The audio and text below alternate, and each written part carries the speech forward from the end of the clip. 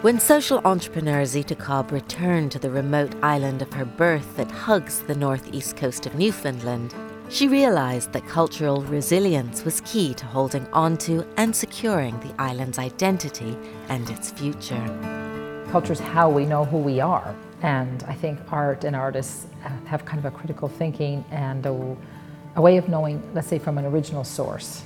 You know, we live in such an overwhelming amount of information that it's impossible to extract knowledge from it, and even more difficult to extract wisdom. And so I think that combination of contemporary art, critical thinking, and the traditional wisdom that's innate in a place and a people, it's a powerful combination. Zita Cobb saw in Fogo's dramatic, isolated beauty the potential to incubate creativity. And in 2008, she founded an Artist-in-Residence program to provide opportunities from artists from within Canada and around the world to live and work on the island.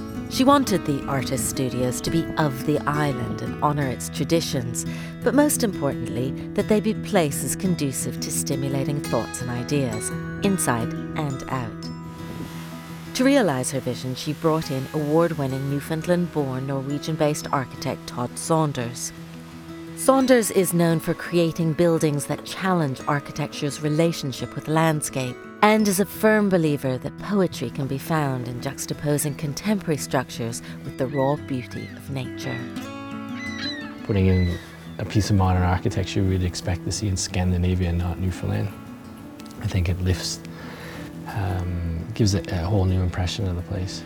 Actually, I think it increases the quality of the experience here. So I think this human interaction with nature via architecture is not a problem at all. But it has to be done well. It comes with quite a bit of responsibility because you can't really mess it up. For the architectural vernacular, Saunders sampled local materials and referenced the traditional fishing stages built on stilts. Together, this lent a sense of drama and otherworldliness to these artistic hothouses, particularly in the beautiful but severe Canadian winters. It was a mystical, in a way, and something that usually an architect has no control over, which freaks a lot of architects out because they love control. Whereas here I have very little control over the weather. The weather and the landscape are two personalities in the project that have their own life, and the architecture has its own life as well. Eco-credentials were of primary importance, and each building is solar-powered with biodegradable toilet and wood-burning stove. To date, there are 4 studios strategically placed but at arm's length from different communities scattered around the island. A sense of isolation is fundamental to the program, and the experience starts with a quiet, therapeutic walk away from everyday life. They're forced to navigate the climate and the environment, and the way the studios were placed outside of the communities in relation to different landscapes. The walk in and of itself allows the artist to begin that focus, to shift from the everyday domestic life to their work life. It just kind of creates a slowing down, meditation. Right away, I knew that this was the space I wanted to work in. That long studio was the space where I could come in, where I could draw on the scale that I'm drawing here, but also where it's located. It's like right here on the water. I love walking up from the town and you see that, like the big black form of the building.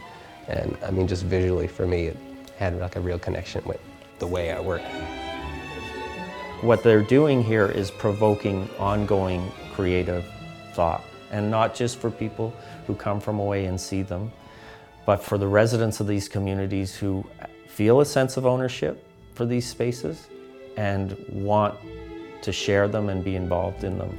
Involving the community is at the heart of Zita Cobb's Shorefast Foundation ambitions, and Todd Saunders is also responsible for the architecture of the striking Fogo Island Inn, a 29-room home away from home, framed by the North Atlantic, that's owned and run by the locals. From the quilts to the furniture, Saunders worked with local craftspeople, turning boat makers into bed makers and teaching contemporary new design techniques along the way. Hoping to capture a sense of place while sidestepping stereotypes, these Fogo Island commissions have given Saunders the opportunity to discover the architectural DNA of his homeland. There is a Newfoundland architecture, and it's quite beautiful. And it's just the essential elements, nothing more, nothing less. It's very clean. It's almost the difference between a want and a need. Newfoundland architecture and Scandinavian architecture and Japanese architecture, it's boiled down. It's like going cooked down and down, down, down to just the essence. Architecture is a very powerful way to brand a place, and together with Zita Cobb, Todd Saunders' retreats have become iconic conduits, reflecting in their own way the dreams and aspirations of these resilient island people. Architecture is a tool. It's not the most important thing. It's a language, it's a tool, and if done well, it can be a servant of place and people. And I think Todd does that. I think his work does that. And starting in thinking about being a servant of place, I think the buildings, particularly the studios, are like little punctuation marks on the landscape that hold your attention. Now, focus like that is a kind of a devotion, really, to the landscape. For Monocle on Fogo Island, I'm Gillian Tobias.